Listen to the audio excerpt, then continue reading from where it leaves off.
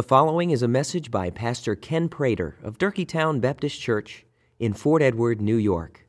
For more information about Durkeetown, please visit our website at www.durkeetown.org.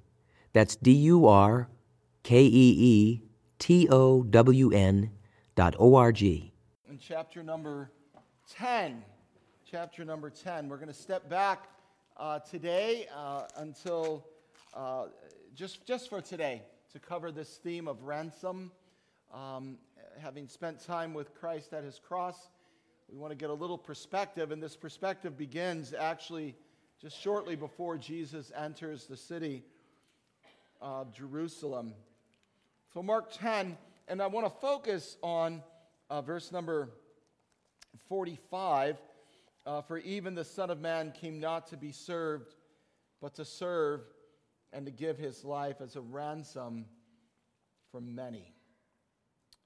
Now, Father, I pray that the words of my mouth and the meditations of my heart would be acceptable in your sight, O Lord, my strength and my Redeemer. By steadfast love and faithfulness, iniquity is atoned for. I received a tremendous amount of encouragement this past week. Many of you reached out and told me you were praying for me, and I appreciate that so very much. Cards and other ways that was expressed. But I also found a tremendous amount of encouragement in a sermon by William Taylor, who serves as pastor of St. Helen's Church in London, England. The encouragement was found in the big idea for his sermon, which was, in all circumstances, however bleak, God's word triumphs. The application of his big idea was focused on the expansion of the church through missionary engagement. He is preaching from the book of Acts. What I propose to do this morning is to borrow his big idea, change it slightly, apply it to our text and to our discipleship. As we learned last week, it was at midday when darkness covered the land as Jesus was crucified. We can locate our hope in Christ because it is through the God-forsakenness of the cross that God triumphs as he set right what had been put wrong. And what this means for us, what this means for the church, is because the darkest day has already been experienced in its fullness by Jesus, there can be no circumstances, there can be no darkness in our lives that God cannot triumph over. So the big idea for this sermon is, and we'll put it up on the screen and we'll leave it there for the entire sermon, in all circumstances, however bleak, the cross of Christ triumphs. The cross of Christ triumphs in all circumstances, however bleak. One of the great privileges of the church is to help disciples of Jesus live by faith in the triumph of the cross. That should be one of the big goals of our ministry, is to help you to help me and the leaders of our church live by faith in the triumph of the cross. In devotion, we are drawn to worship as we contemplate the cross. That's what we did in singing this morning. Songs and bridges of explanation specifically designed to draw us to the ransom work of Christ at his cross. Worship. In terms of sanctification, we would say that the power of the cross sanctifies because grace reigns through righteousness. For those who see the souls of lost sinners as precious and of eternal value, and it hit me early this morning in my prayers. Some 3,000 souls are in this parish community that we, in some way or another, have responsibility for. 3,000 souls, their eternal destiny yet to be determined. Presently, most likely lost, without hope, without God in the world. And so, for folks like myself and many others who see souls of lost sinners as precious and of eternal value, we are compelled to see the cross in terms of that which rescues people from hell, from eternal separation with God. I have for many years been drawn to the statement attributed to the missionary C.T. Studd, who said, "Some want to live within the sound of church or village bell. I want to run a rescue shop a yard short of hell."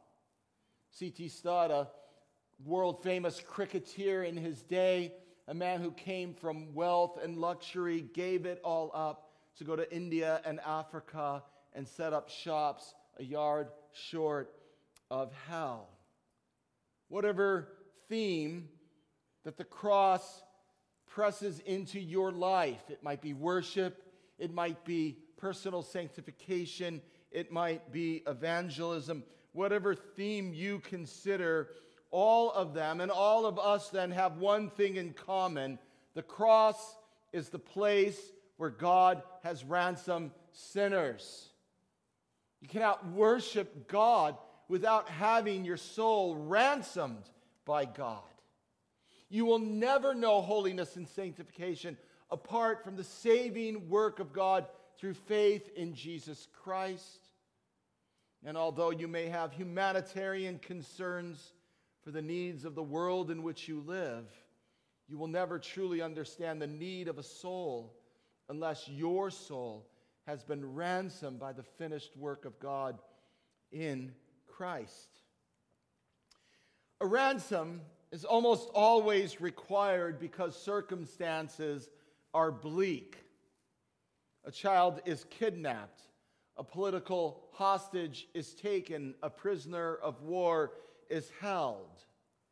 Nations can be held hostage by cruel and wicked leaders. Companies can be held hostage. Ransomware is in your computer to protect your computer from being taken hostage. You can talk to Robert about how that works. According to the Guinness Book of World Records, the largest one-time payment made to ransom a person, and this is in terms of modern money, was $1.5 billion. The payment was made in gold and silver to the Spanish conquistador Francisco Pizarro in exchange for the last emperor of the Inca Indians. That, of course, is impressive, and really is impressive. But the Guinness Book of World Records got it wrong. The greatest payment ever made to ransom a person was the blood of the pure and perfect Lord Jesus Christ, the God-man in the flesh. And that ransom was paid directly to God in a one-time act through which all of the descendants of Adam are released from bondage to the power of evil as they turn from their sins and by faith receive Jesus and his sacrifice for them. The church must never step away from the biblical teaching that Jesus, who came not to be served but to serve and to give his life as a ransom for many, that his blood paid as a ransom went directly to God.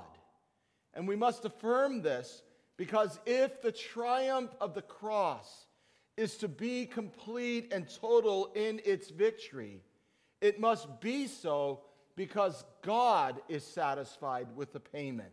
It must be so because the terms of the eternal covenant written in blood have been met by Jesus Christ. In all human terms of when ransom is needed, the ransom is paid to those who perpetrate the crime. It is given to those who have done evil. And of course, the concern is that the promise of release may not happen, even though the ransom has been paid. But in terms of our salvation, the ransom is paid to God. Because if it were paid to Satan, we would always live under the cloud of confusion. We would always live with a little bit of, concern that Satan would change his mind or Satan would change the terms. But because the terms were set by God, and because God is righteous and just, the terms will not be changed. They are written in blood, the blood of the eternal covenant. The work of Christ that buys us out of our enslavement will today and always be honored by God, who is righteous. The righteousness of God to us in Christ. To think deeply about this is not some kind of brainy, theologically abstract activity, in seminary halls. Should be the normal conversation of, if we can say it this way, rank and file Christians who are so driven to understand their salvation that they think and they consider how then the work of Christ on their behalf is a pathway to worship. It is a motivation to service. It is a way to engage our hearts with passion for the lost. Think about the scriptures that were read for us this morning and the glorious truth that came out of them, that Jesus came not to serve but to be served and to give his life as a ransom. The call to worship, for example, that God preserves the lives of his saints. He delivers them from the hand of the wicked. From Isaiah 55, we were encouraged to seek the Lord while he may be found, to call upon the Lord while he is near. Let the wicked forsake his way. Let the unrighteous man forsake his thoughts. Let him return to the Lord. And what will the Lord have on him? Compassion. And to our God. And what does God promise to do? He promises to abundantly pardon. From 2 Corinthians 5, the love of Christ controls us. It constrains us. It's a motivating reality in the lives of disciples because we have concluded that one has died for all, therefore all have died, and he died for all, that all those who live might no longer live for themselves, but for him who for their sake died and was raised. To consider Christ as the one who pays the ransom for our sins is not some theological abstraction. You need a big, thick book, read all the details. It is worship. It is service. It is passion for those 3,000 souls that lay in the darkness of their sins and yet to have come to the light of Christ. And if we think about this in the larger context of Mark chapter number 10, and we locate our stories ourselves in this story as we often do, the story that Mark is telling, we will see that the ransom paid for your sin and my sin that releases us from captivity, then frees us for a life of service, a full surrender as we embrace the baptism with which Christ was baptized with, and as we drink from the cup of suffering from which Christ also drank. And then as we think about it in the latter part of the chapter, we who are set free from Christ, set free from our blindness, set free from our death, are then able to go forth and compel others to come to the light of the redemption of Jesus Christ. Mark 10:35 down to verse number 45, kind of on its own, we might say it's rather bleak.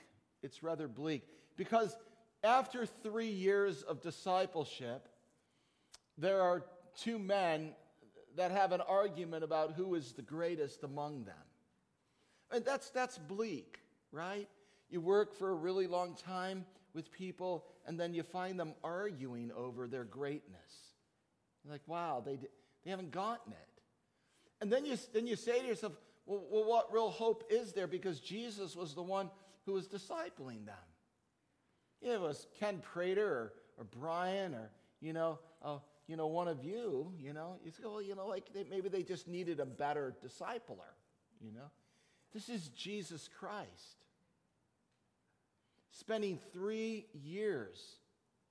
And just before he enters the city of Jerusalem, where he is going to go to the cross and give his life, two of his insiders are arguing about their own greatness. I mean, undoubtedly at this point, you've faced a lot of discouragement in the church, right? You walk in and you go, what am I doing here again, And then how discouraging, right, it would be if you walk in and there's people arguing over their greatness. It's bleak. It's bleak. But remember the big idea. In all circumstances, however bleak, the cross of Jesus Christ triumphs. And why does it triumph? It triumphs because God in Christ has set what is wrong and made it right. And these two men, James and John, who had some real issues right then, you know what? They did receive the baptism fully. They did drink the cup fully. James lost his head in martyrdom. John exiled to Patmos. They drank fully the cup. They stopped arguing about their greatness. And they saw the greatness of their Savior, Jesus Christ. I mean, this is what Jesus says to them. You don't know what you're asking when you're asking me, where are you going to sit at the table in the glory to come? And you might remember we preached on this now a few months back. Jesus says, are you able to drink the cup? Verse 38, are you able to drink the cup that I drink, or to be baptized with the baptism with which I'm baptized? And lo and behold, they say, yeah, we're able to do that. And I would have just left right then. I would have said, enough, I've had it, goodbye, I'm out of here, But Jesus says this to them. He says, you know what, you are. You are. You are. The cup that I drink, you will drink. The baptism with which I am baptized, you will be baptized. Don't worry about the future. It's not mine to tell you where you're going to sit in the glory to come. I'm telling you what's going to happen to you in the immediate future. You better wrap your head around that. And they did, by the grace of God. You see, full identification with Jesus Christ is the point of application for his service to us and the ransom price that he paid for our sins. To be baptized with his baptism, to drink from his cup, is to identify with him. To say that, yes, I am willing to embrace the shame and the reproach of the cross. I am willing to stand tall when the world is forsaking godliness and righteousness. I'm willing to stand with Jesus in these things. I have a dear friend who has been denied opportunities for employment on the basis of his biblical position on same-sex marriage that the Bible condemns and forbids. He will not participate in it, and thus denied opportunity for employment. And yet, unwilling to bend, he stands tall and, in a sense, drinks the cup of suffering for identifying fully with Jesus Christ. You see, as we ponder the meaning of Jesus being the ransom for our sins, we pray that the Spirit then will engage us. The Spirit will help us to fully receive then the baptism with which we have been baptized with, to drink from the cup we are called to drink from. We do so with confidence And where does that confidence come from? It doesn't come from looking at our own greatness or deciding who among us might be the greatest in the kingdom to come. The confidence comes from the one who did not come to be served, but to serve and to give his life as a ransom for many. Our confidence must be found in Jesus Christ. And of course, what this looks like for each disciple may vary, but the one thing that will unite us is that none of us are called into a life with Christ and not drink from his cup, not be baptized with his baptism. You cannot do an end run, like an end run around. You can't do a power sweep around these things. You can't. I know many want to or tried, but you can't. To be a Christian is to receive Christ for all of who Christ is. And if you're unwilling to do that, then you really need to seriously ponder and consider where you stand with Jesus Christ. Again, it's going to look different. You may not be denied employment. You may not lose a job or lose whatever because of your position about the Bible. Fine. But that does not mean that you do not in some way in your life every day have to identify with Jesus Christ, who he is, what he is about. I made a very poor decision a few weeks ago that was directly related to my own struggle with the sin of pride. So this poor decision wasn't really a poor decision, it was really a sinful decision. And that decision, which I consciously made, and though I wasn't thinking, oh, I'm going to sin right now, it was kind of a sin of omission in a sense. It cost Mike and his family some precious time. And I apologize to Mike for that. You know, as I reflected on that as I was doing some late work on this sermon, I realized that as a disciple of Jesus, you know, I still have a long way to go.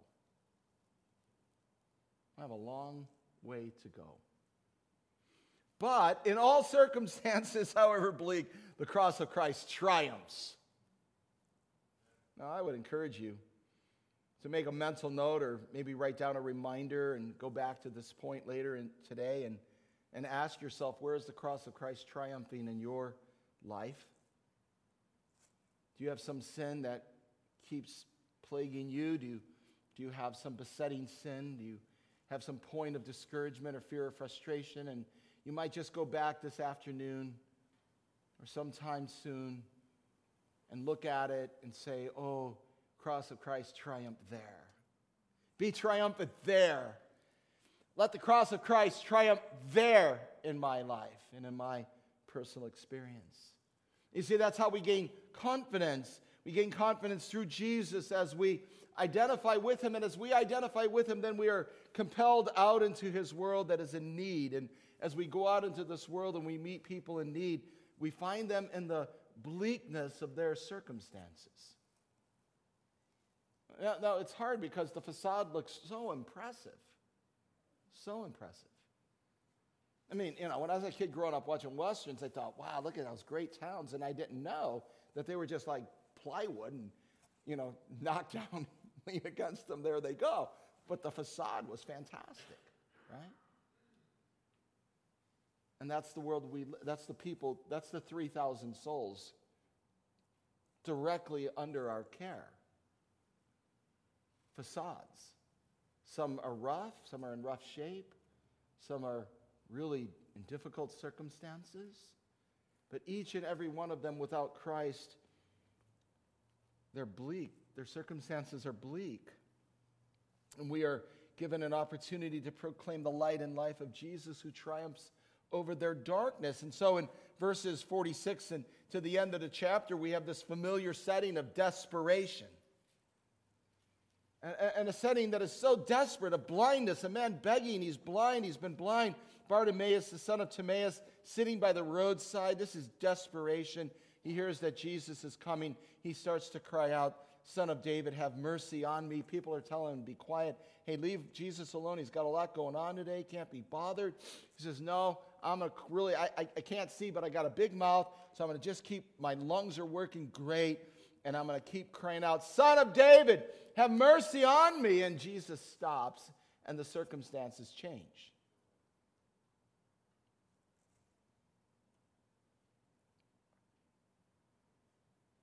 You see, as we gain hope in Jesus, our circumstances begin to change. Because Jesus endured the darkest day, the God-forsakenness of the cross, then we can have hope that we will overcome whatever the darkest day is. And I want to say this, and I'm going to be very careful as I say this. Do not want to diminish anyone's experience of darkness, whatever it's been. And there's been so much affliction in the life of our church for so many years, and we don't want to minimize that. But we have to put it in perspective of the actual darkest day of humanity is when Jesus, in his cry of dereliction, said, my God, why have you forsaken me? Because you and I have never experienced true God-forsakenness as Christians, because God has said what? I will never leave you, I will never forsake you, so that we may boldly say, the Lord is my helper, I won't fear what men can do for me. So hope just pours in. As we remember that as difficult as our circumstances may be, as confusing or dark and challenging as they may be right now, Christ has endured the absolute darkness and the darkest day. And 3 days later rose from the dead. And I just can't wait till we get to Mark 16 in a few weeks and finally get out of the darkness and into the light in this exposition and say, praise God, light has come in the resurrection of Jesus Christ. In the healing of the blind man, as it relates then to Christ giving his life as a ransom for many, we find hope that the righteous God will do what is right. And there is no greater news than to hear that God in Christ has set things right. And there's only really one response to that news. And like the blind man, we must keep faith going upward to Christ, who enthroned today, sits on his throne, invites us in, the great shepherd of his sheep, the one who loves us and cares for us. But for any person in this room, in the sound of my hearing, or may hear this somehow, some way, in another time, if you are still in your sins, if you have never turned from your sins, and in actual faith said, I'm going to be a follower of Jesus, forgive my sins, I want to receive your salvation, then you're still in the blindness and desperation of a beggar on the side of the road without hope. Without hope. And you need to come. You need to come humbly, turning from your life and turning to Jesus, and we would love to help you do that. And like midwives for Jesus, the call of the midwife. I don't know if you watched it, it's brutal sometimes, given all that birth going on, but here we are, midwives for Jesus. Here we are, just help us to bring souls into the kingdom by God's grace. The great truth of Christ paying the price, the ransom for sinners, is why we say the future is Jesus Christ. The ransom has been paid. We have been brought into fellowship with God in Christ. And like the blind man, what are we to do? I didn't read the whole text, but look at the very last in verse 52. Jesus says, hey, go your way. Your faith has made you well. Immediately he recovers his sight. And what does he do? Hey, he follows him. Like, go my way. I don't know if this thing's going to last. I'm following him. And where is Jesus going, by the way? Where's he going? Yeah. He's going into Jerusalem. He's going out of Jerusalem to the place of the skull. See, that's the call of the church, right? It's the call of your discipleship, my discipleship. To follow him all the way. You say, well, what if it's hard? Well, I expect it's going to be hard. And whatever privileged position we have enjoyed as Christians for the last however many years, over. We live now in the apostolic age, the early church, and we should anticipate opposition, which is why we have to drill down into things like the ransom of Jesus for our sins. So you think it's going to be hard? Yeah, it's going to be hard. Well, what if it's dark? We have the light of God's word shining forth for us. What if it's confusing at times and dangerous? We have to embrace that. We have to say, oh God, let me not be ashamed. I put my trust in you, oh God. Don't let me be put to confusion. And in all of it, we find help in the reality that in all circumstances, however bleak, the triumph of God is eternal through the obedience of Jesus, who endured the God-forsakenness of the place of the skull. And so we're going to come to this table and we're going to link arms, as it were. And I don't mean physically actually doing that. Don't worry, Mike. I arranged a new way to do communion this morning. I'm like, metaphorically, let's, link hearts and arms. And together with Jesus, we come to this great truth that the Son of Man did not come to be served, but to serve, and to give his life as a ransom for many. Let's bow in quietness as we prepare ourselves for the table.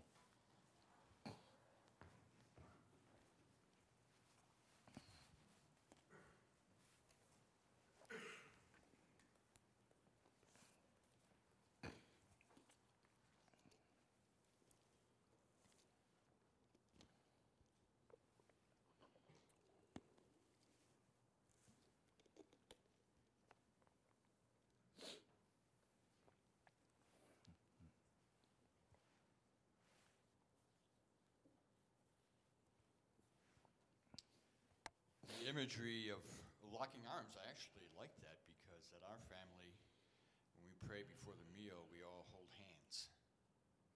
Because we're not just 9 or 10 or how many of us there are individuals.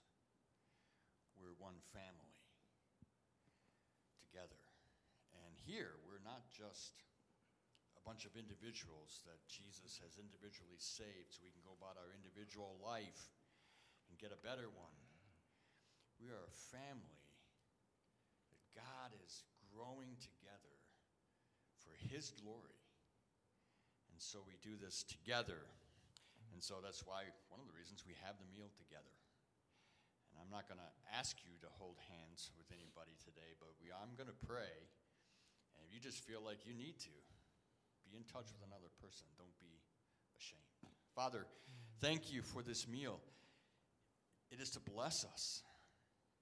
It is to encourage hearts in a time of bleakness. That your cross triumphs. The very juice we drink is there to remind us of the... Thank you for listening to this message by Pastor Ken Prater of Durkeetown Baptist Church in Fort Edward, New York. You may freely copy and distribute this message, but please do so at no charge and without altering the contents in any way. For more information about Durkeetown, please visit our website at www.durkeetown.org.